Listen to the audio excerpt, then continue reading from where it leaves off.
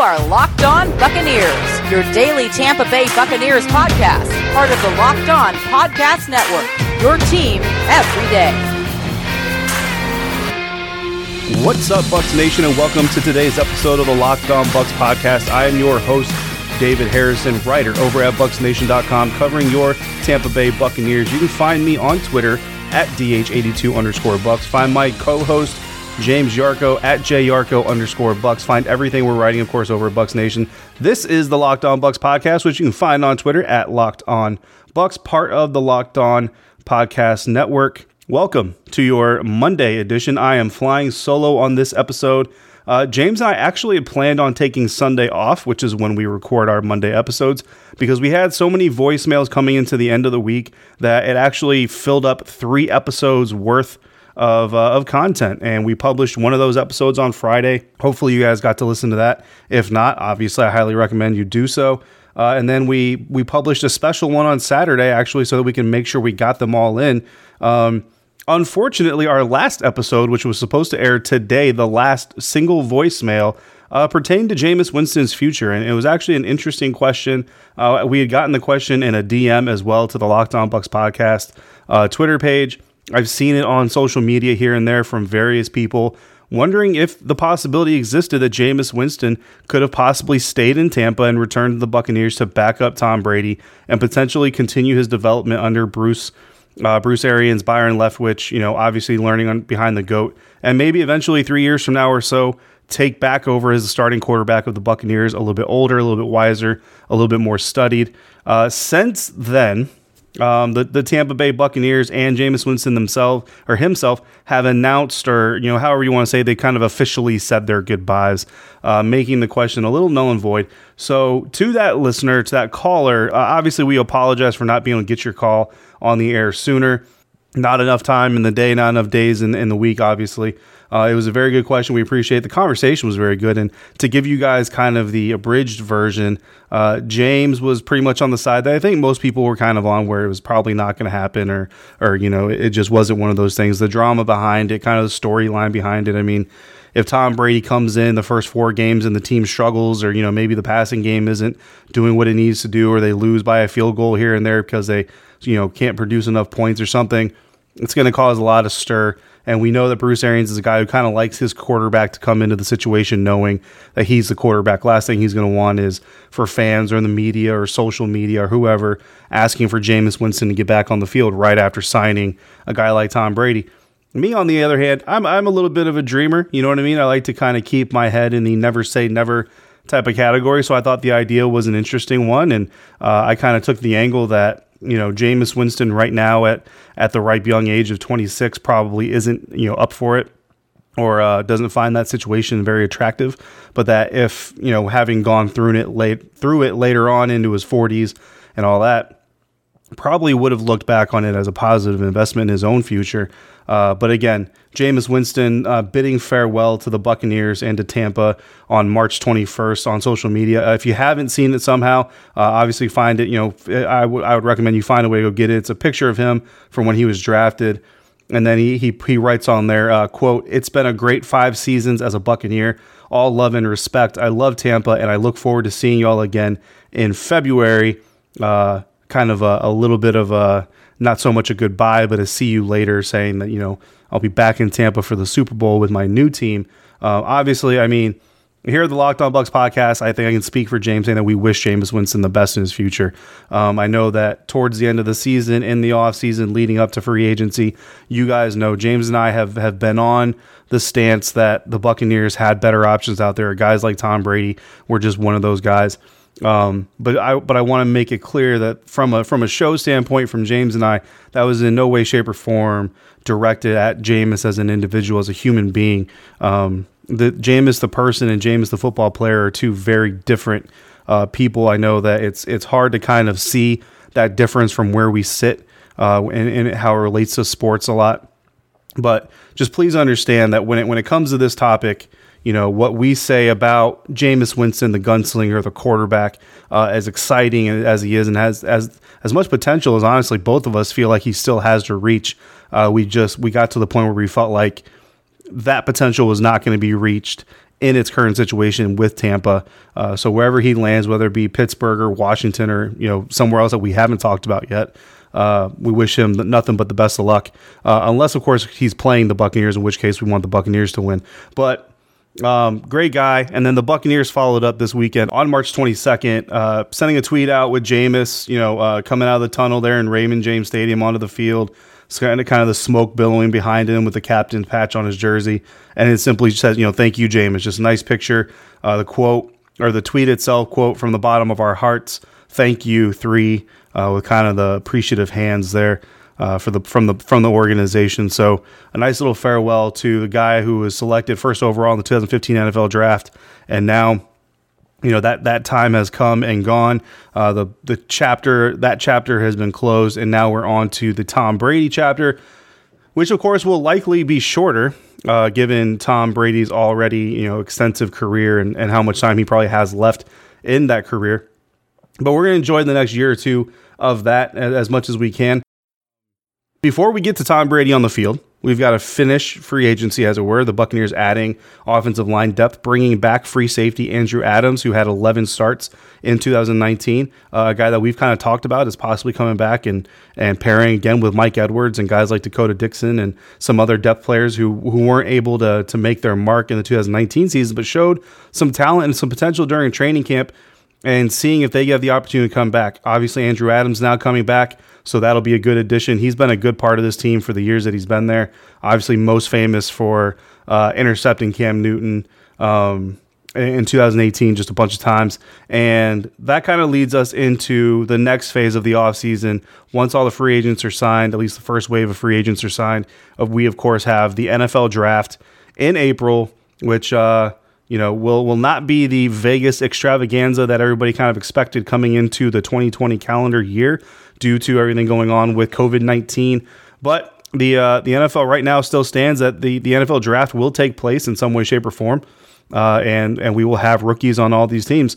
So doing that, going and taking a look at how the first initial stretch of free agency is going to impact mock drafts across the internet. It's Mock Draft Monday, and we're starting off this conversation with Joe Marino's latest mock draft that was posted on March 21st. So after all these initial free agent moves were made, and he titled it his "What Would I Do?" That's a quote. "What would I do?" NFL mock draft. So basically, what Joe is saying here is that he is not trying to predict what each team is going to do, what each general manager is going to do with their respective draft picks. In this mock draft, this is what Joe would do. So Joe put on his glasses.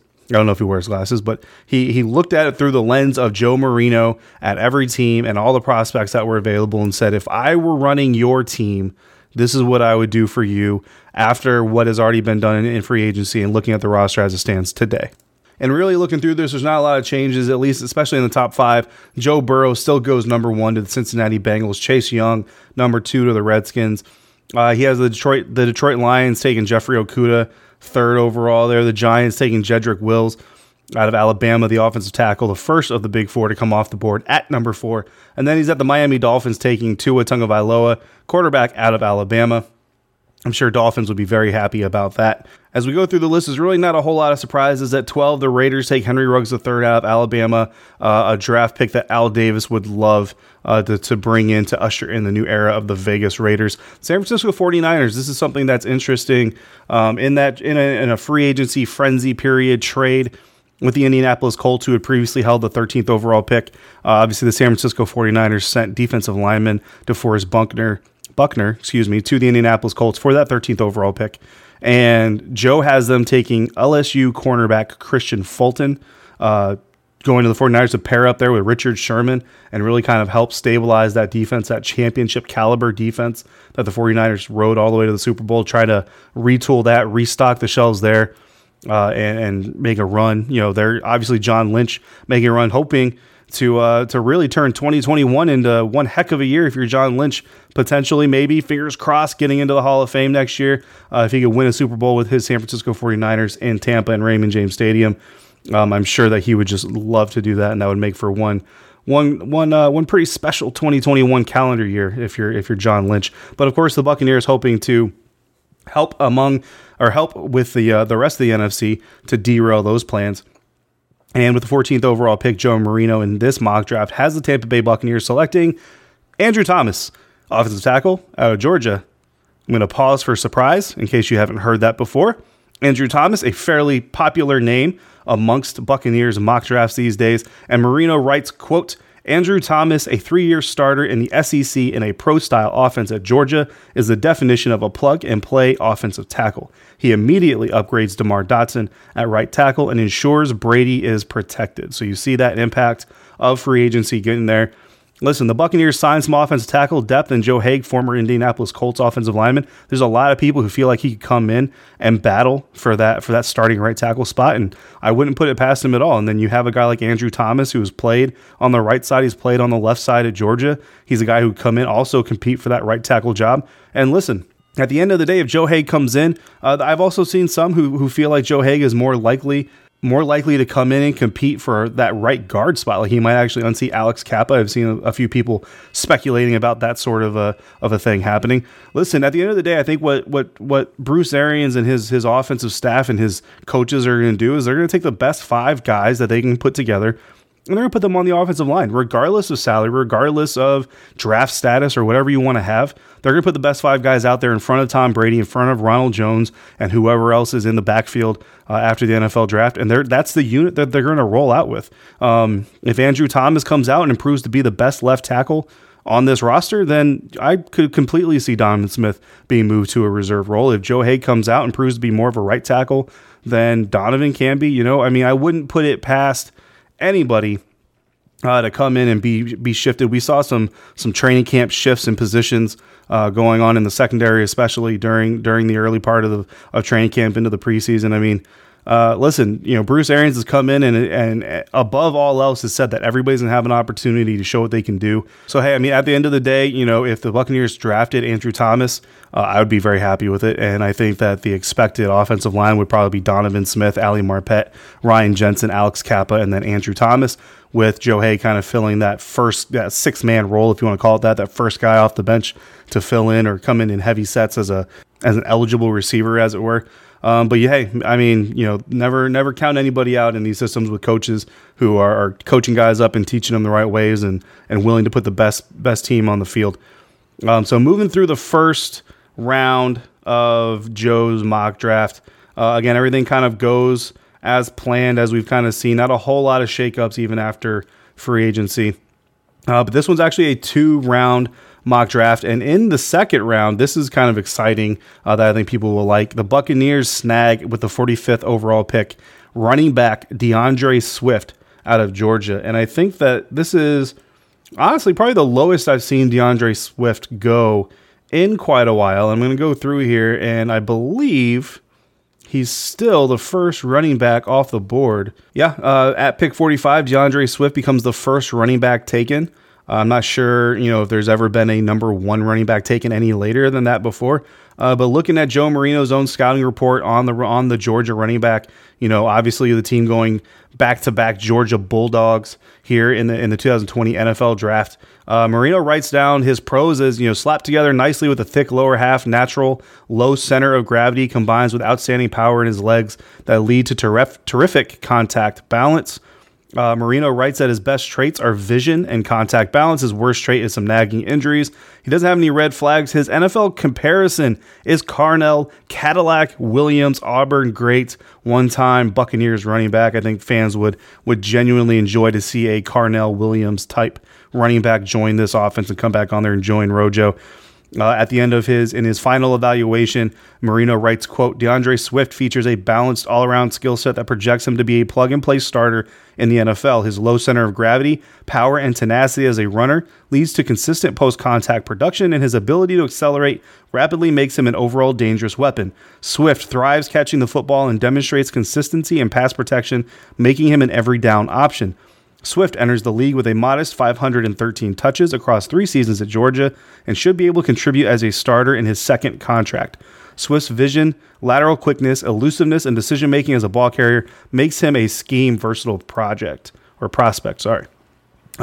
Yeah, Joe, sounds fantastic. I think every Buccaneers fan would be extremely happy to land DeAndre Swift there along with Andrew Thomas in the first 2 rounds and an offensive heavy first couple of picks heading into the 3rd round.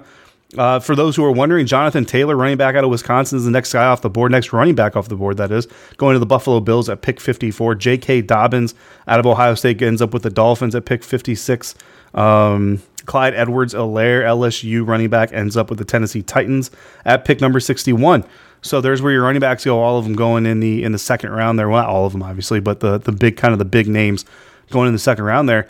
And what the Buccaneers end up with is a new offensive tackle to add to their group and a running back to join forces with Ronald Jones there behind Tom Brady, adding to the weapons of Mike Evans, Chris Godwin, O.J. Howard, Cameron Brate, who restructured his contract to be more team-friendly and stay with the Tampa Bay Buccaneers. We know he's been a fan of staying with the Bucs, most notably when he redid his contract, telling his agent essentially, do whatever you got to do to keep me in Tampa. And that trend continues as he takes a pay cut, or not necessarily a pay cut, but restructure some things. At the time of this recording, we don't have all the details, but is at least restructuring some money so that the team can justify keeping both he and OJ on while taking a little bit of a sacrifice to help the team out. So of course you can't do anything but love a guy that's willing to shuffle money around for the good of the team. Sort of like Mike Evans did last year. And that actually leads me to the next topic I want to talk about here, the last 10 minutes or so of today's episode. For this topic, we're staying at the Draft Network, our friends over there, and we're talking about Kyle Krabs, who recently came out with an article titled, quote, "Pairing 6 of NFL's top remaining free agents to the perfect team." And what drew me to this, obviously I'm a regular visitor of the draftnetwork.com anyway, but what drew me to this, honestly, is Paige Demakos, friend of the show, adopted fan of the Tampa Bay Buccaneers, very tight with the Arians family, of course. She has her own podcast, the TDN Fantasy Podcast, that she hosts over there with Jamie Eisner and Jake Arians, son of Bruce Arians. If you guys haven't checked that out yet, I highly recommend you do so. Just search TDN Fantasy and you'll find it on your favorite podcast platform and provider. And in his post, Krabs goes over a few free agents that are still out there, some big name guys who are still looking for a fit. Most notably, defensive end Jadeveon Clowney, cornerback Logan Ryan, quarterback Jameis Winston, wide receiver Robbie Anderson, defensive end Everson Griffin, and offensive tackle Jason Peters. And that is where the Buccaneers come in, because Krabs has linked Jason Peters to the Tampa Bay Buccaneers as the best fit for that veteran offensive lineman. In the article, he writes, quote, "The Tampa Bay Buccaneers are going to be a hot destination for players given their acquisition of quarterback Tom Brady this past week. Jason Peters, in the twilight of his career, would make a lot of sense in Tampa as another short-term player for a team that is now clearly in a win-now mentality. The Buccaneers own approximately $22 million in cap space as things currently stand, so they should be able to absorb Peters' costs, and he'd be a clear upgrade over Donovan Smith at left tackle." So in this scenario, right, we're talking about Joe Marino drafting Andrew Thomas from the Georgia Bulldogs to the Buccaneers to most likely take that right tackle spot where DeMar Dotson used to play and currently does not have a contract. So as of now, we will say used to play. And then you have Joe Haig coming in, adding either veteran depth or potentially competing for that right guard spot. And now, if the Buccaneers follow the Kyle Krabs theory of Jason Peters and his fit with the Buccaneers, you have a potential replacement for Donovan Smith at the left tackle position. Of course, this would probably end up leading to Donovan Smith being terminated, or his contract being terminated or traded following the season or what have you, given the fact that his contract carries no dead money after this season, and most likely also lead to the Buccaneers drafting another tackle, as Jason Peters would likely come in on a one-year deal. Andrew Thomas would probably shift to the left in his sophomore season, and the Buccaneers would then target a new right tackle in the draft, which would really help kind of the prognosis of their future salary cap situations, because right now the Buccaneers have a lot of money dedicated to that offensive line. So if they were able to move on from Donovan Smith's contract after this season with no dead money, Jason Peters would be a little bit more more of an investment into the line this year, which would actually result in a drop off of the cash investment next year.